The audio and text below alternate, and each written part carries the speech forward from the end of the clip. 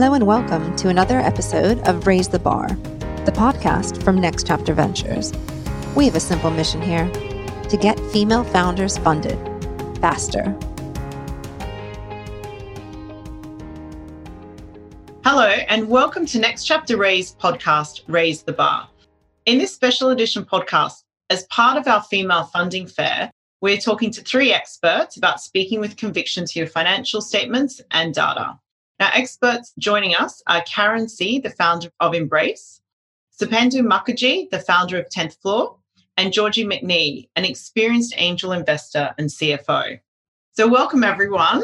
Could I ask you each to give, just a short introduction of yourselves? So, you're all bringing different perspectives to this conversation, which is what's quite exciting about the discussion. So, Karen, if I kick off with you, just a couple of minutes introduction to yourself.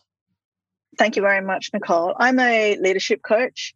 I co-founded Embrace about 5 years ago, and I came from a very corporate background, focusing on public relations and corporate communications. And then I realized that actually what I loved most about my role was actually the networking bit and helping people to be successful. So I moved from helping corporations look successful and then moved towards helping people to be better leaders. And so I'm very pleased to be on this podcast to be able to support people in their next ventures. Thank you. Georgie. Hi, everyone. I am an investor, an angel investor, and also a CFO. I do two CFO roles, and they come with support from my many years in London at PwC and also in-house M&A roles in Australia and then another one in London. Okay, fantastic. Welcome. And Supendu. Hello, everyone. Good afternoon. Great to meet you, Karen, Nicole, Georgie. My name is Supendu Mukherjee. I've spent about good 20-25 years in advertising marketing. Then I made a complete pivot to a career in data and analytics. I made some investment in myself, which is I spent about a year becoming a student before I pivoted my career. So I did a digital data strategy program for 1 year. I was an unemployed student in Sweden in 2012. So that was my investment in myself. Obviously, there's a reason why I want to highlight that to everyone here in this session today. And after that, for the last 6 years, I've been running the 10th Floor, which is a data analytics setup. We started in Singapore, also in Malaysia.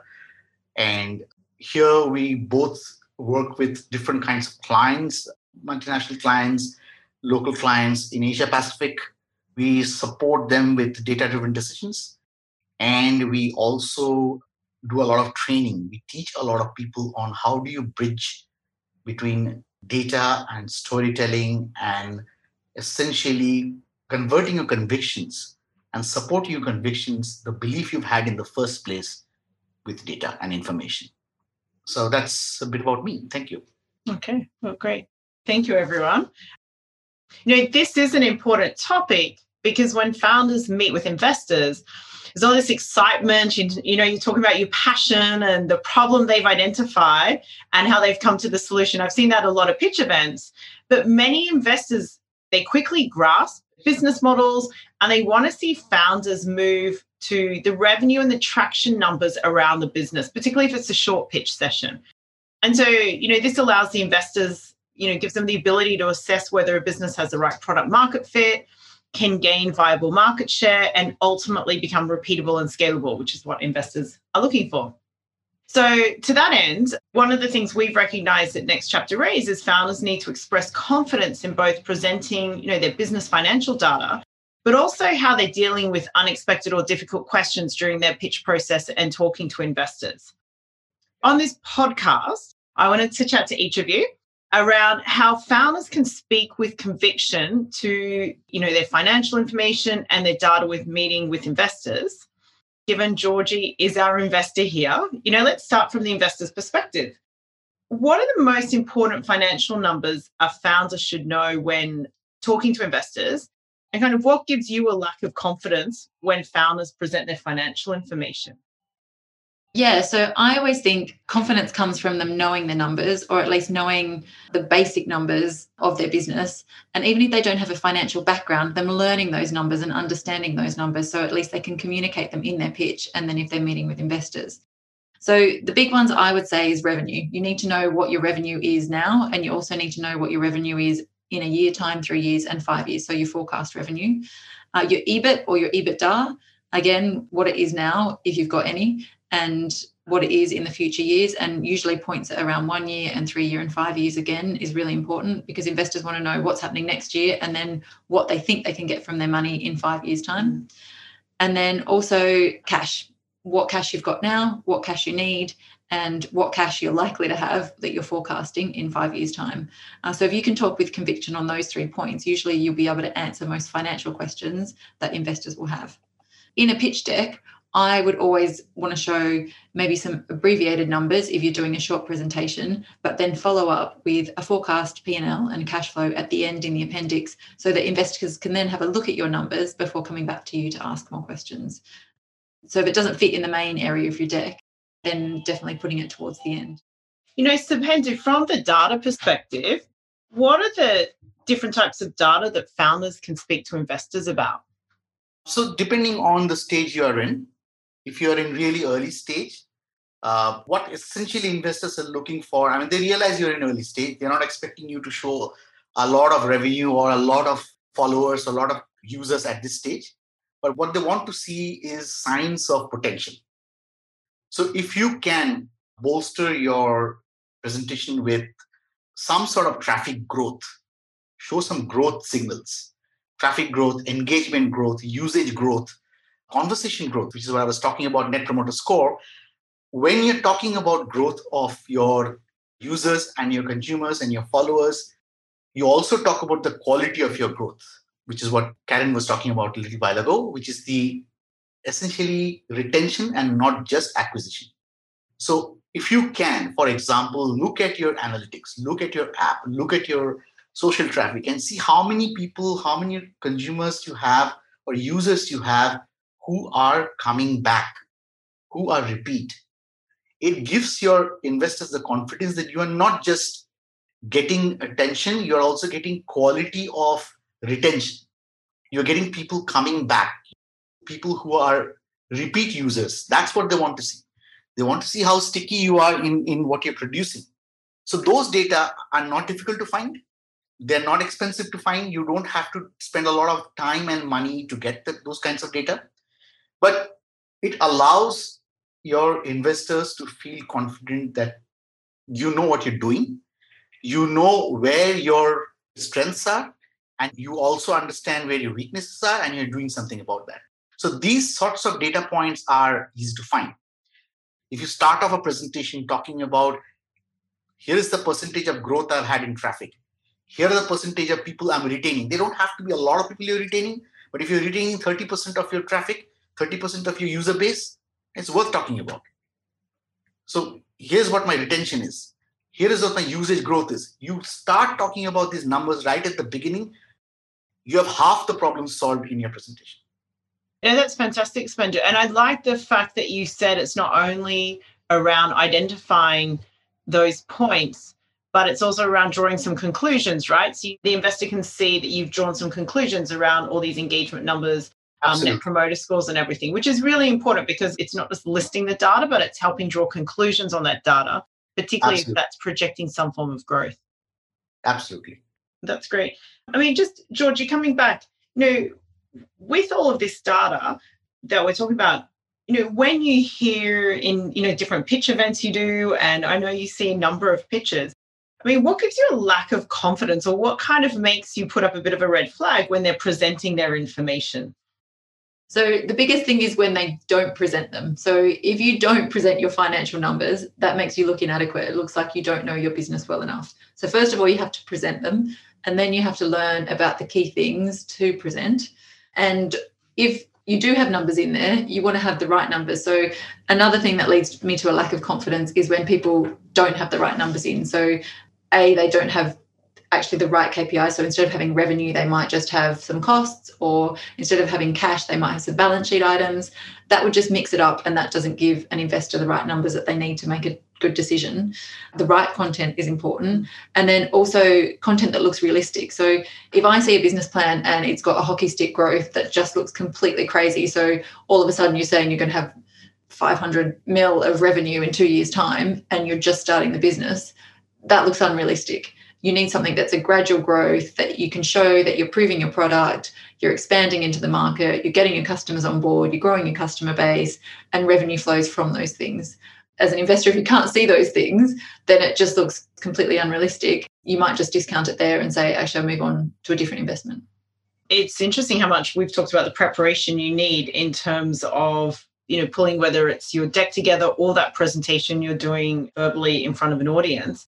I mean, if the founder's up there and, before we go to Karen and chat to her about how do you kind of talk with confidence around presenting, if one of the founders isn't really confident with some of the questions being asked by the investors, I mean, how would you like to see them respond that's, supportive to them or, it's in a positive way? Yeah, well, I think the first thing you could attempt to do is take the politician's response, which is answer something slightly similar to what they're asking. So if they ask you what is your revenue going to be in 2 years' time and you actually can't remember or you're nervous and you have forgotten, then you can say, well, revenue is going to triple in 3 years' time or whatever the percentage increase is, and try and get away with it that way, and then maybe give some more examples about product or what you're going to do to make that happen. So the politician's answer is one way, or otherwise you can say to them, actually, I've just forgotten, but can I take your business card at the end and can I come back to you? Or even a combination of both of those answers, I think would work really well. In the many years that I've seen pitch presentations, there's probably been less than a handful out of hundreds and hundreds that, if they're rehearsed properly, haven't got just the key questions that an investor needs to know for a pitch. So usually you'd have, if you rehearse properly and people are testing you properly on what the pitch information should be, you'll know the key answers and the key questions you're going to get asked. So you can rehearse then on what revenue is, what EBITDA is, what your cash flow is going to be, what your business looks like in a few years' time, how much growth, as well as all the other things that you're probably more comfortable on, product and customers. Preparation is key. I mean, I think across all business perspectives, but when you're talking to investors and you talk about money, it's really important to go in strong, go in, on the ball. Kind of turning to you, Karen, how do founders build confidence presenting this information, especially if they don't come from a financial background? When I'm coaching, one of the first things I talk about with my clients is, if you don't believe in yourself, who will? And what I mean by that is, you can have all the data points, you can have all the revenue numbers, the EBIT that Georgie talks about. But if you can't stand up and speak confidently about any of that information, then how can you expect someone to invest in you and invest in your company? We also need to realize that when you're stepping into one of these meetings, and we talked about this prior to this call, is the investors out there to want to look at your success. They're not looking to sort of dig into the dirty stuff or trip you over. So you should already be stepping into this room knowing that and understanding that these people want to invest in you. This is the reason why you're in the room. And what Georgie said and what you said, it's all about preparation, because if you don't know the financial terminology, then that's actually a cross against you already, because you should know that. The other part to it is, I think there's two parts to when you step into the room that you need to show up on is, one is make sure you've rehearsed and enhanced your presentation skills, because it could be, standing up, sitting down. How do you project your voice? How do you pause? How do you demonstrate solutions rather than just addressing the problems that you may have? The other part to it is the storytelling. It's all well and good about the revenue and all of that, but you've really got to grab their attention as you step into the room. What's your personal story? What's the story about the company? And how much time do you have? Is it a 2-minute pitch? Is it a 10-minute pitch? Is it a 20-minute pitch? That's all going to change the emphasis of the story. That's true on the time allocated, because we have to keep in mind that there are so many different ways to pitch to an investor. And obviously, and whether it's one or it's to a panel, it can be quite daunting. Are you in front of an audience? And I think definitely when you speak to an audience, and either that's one person or a panel, who are those people? Can you find out the information beforehand of, what has Georgie invested in before? Where is her interest? Where is panel's interest? So then you can even adapt your story to ensure that you grab the attention of those people sitting in the room. And I think this is where you develop engagement and connection and also interest. they're speaking to me. You've developed a product, you've launched a company that's speaking to my heart. Yeah, absolutely. We've heard from some other founders that, they might end up pitching somewhere that actually the audience wasn't relevant. You don't want to be wasting your time in that space. How would you suggest founders respond to answers confidently when maybe they have dropped that answer or they can't remember that number, or they've learned the terminology but someone's thrown out a valuation method, for example, they're not familiar with, and they're like, well, hold up, I don't know that one, is it relevant? You get thrown. How do you stay on balance through discussions? I think just how I did it then, pause and look like, even if you have no idea what the answer is, pause and look like you're thinking about it, and then go, I don't have the data on me at the moment. I'm not quite sure. And let me come back to you. It's actually saying what Georgie said, but perhaps again with more conviction. Let me get back to you. Or I've got my CFO to come back to you on it. Yes. The team. I've got my finance person to come back to you on it. That's a great suggestion, actually, because that means it looks like you know what you're talking about, but also that you've got a team around you to support you. And that's the key to growing any business, actually, teamwork and having people drop in and drop out at the right time. Yeah. Let's not forget again what Georgie said, which is, how many questions do you get that stump you versus how many questions you already know about your business? So let's focus on the positive. There is definitely ways that you can, I don't know if words pivot or sidestep a question that may not even be relevant. And you can challenge those people as well.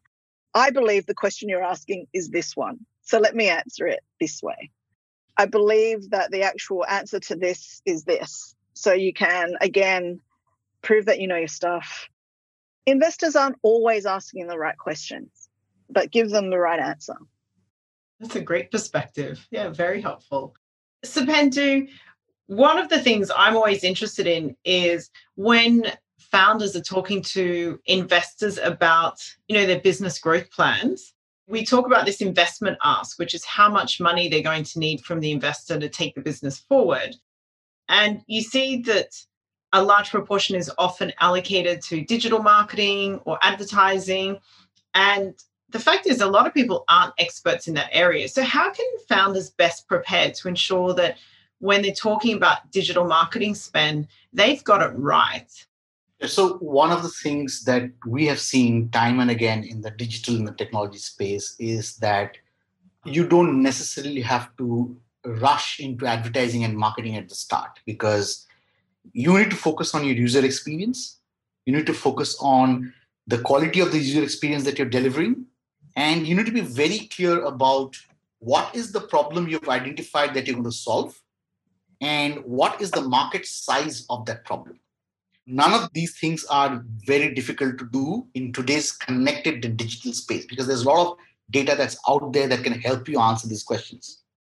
So once you establish the fact that you are focused at the early stage, you are focused on delivering a quality experience that has a life of its own. When we were talking about it earlier, I brought up the example of Zoom, and I was studying into the growth of Zoom. They started around 2013. They focused on building a product that can sell itself. And most of the successful digital and technology space products at first are products that can sell themselves. You deliver that quality experience, then you take a step into marketing once you know that you are at least a parity product. At least you're equal to the best people who are in your category, and you're equal to the best delivery experience in your category. Only then you start thinking about marketing and advertising and spends, and only then you start talking about how much investments you want to make into marketing and advertising. Because by then, you are also very, very clear from the data you have about what is it that people really like about your product. What makes them keeps coming back? And you communicate that to the team that's supposed to do the marketing for you. And you tell them, this is the core differentiator I have. This is why people come back to me. And that clarity comes through. When you've actually built a product that people are coming back to over and over again, that clarity comes through. And then when you start saying, I want to invest in marketing, I want to invest in advertising, begins to make sense. Because now you reached a stage where the quality of your fundamental delivery is world-class. That's important, right? Because, you're actually making sure that that marketing spend is put to the right use and isn't wasted because the product's in place and ready to go. Absolutely. So when you say that here is where I think I am actually getting great retention, great acquisition, and I'm investing in these places, you are building confidence amongst your investors that you're asking for money for the right reasons at the right time. Yeah, it's nice you say that, because taking away from what each of you has said, through speaking with that conviction around these areas, weaving a story that ultimately comes back to an investor and go, they've come through that journey with you, even if it's a short pitch, right? Correct. So one interesting way of, and again, I've been reading about Zoom's crazy growth and how they have started with nothing almost.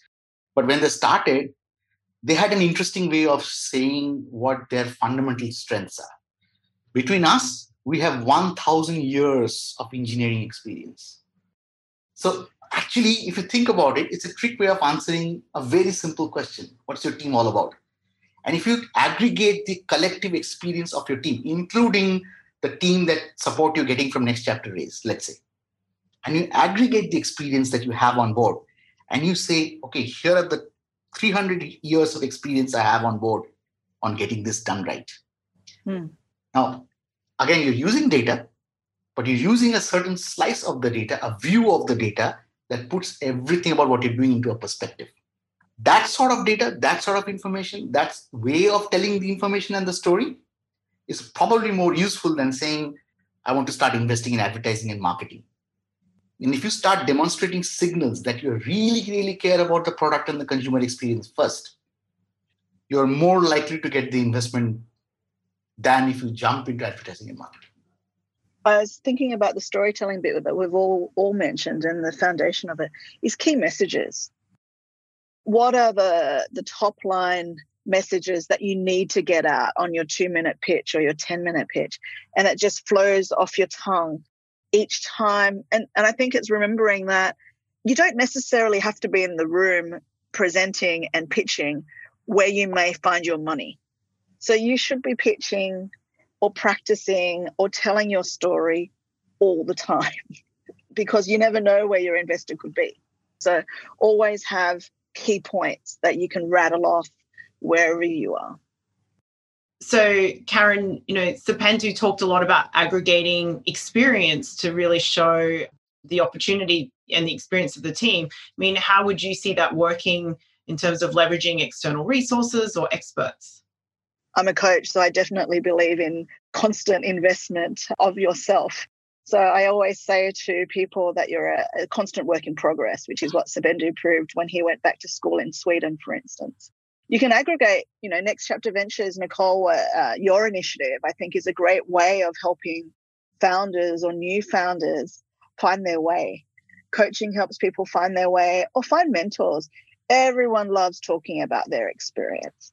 So you shouldn't feel ashamed about going to someone to help about, I need to understand financial terminology, I need to understand legal aspects, all those sorts of things. Someone is out there to help. You just need to ask. Well, thank you all so much for your time today. This has been such a valuable discussion to give ideas and support to founders on how to speak to investors with conviction on their financials and their data. Thank you very much for asking me to come along. It's been fun. Yeah, thank you, everyone. It's been really good.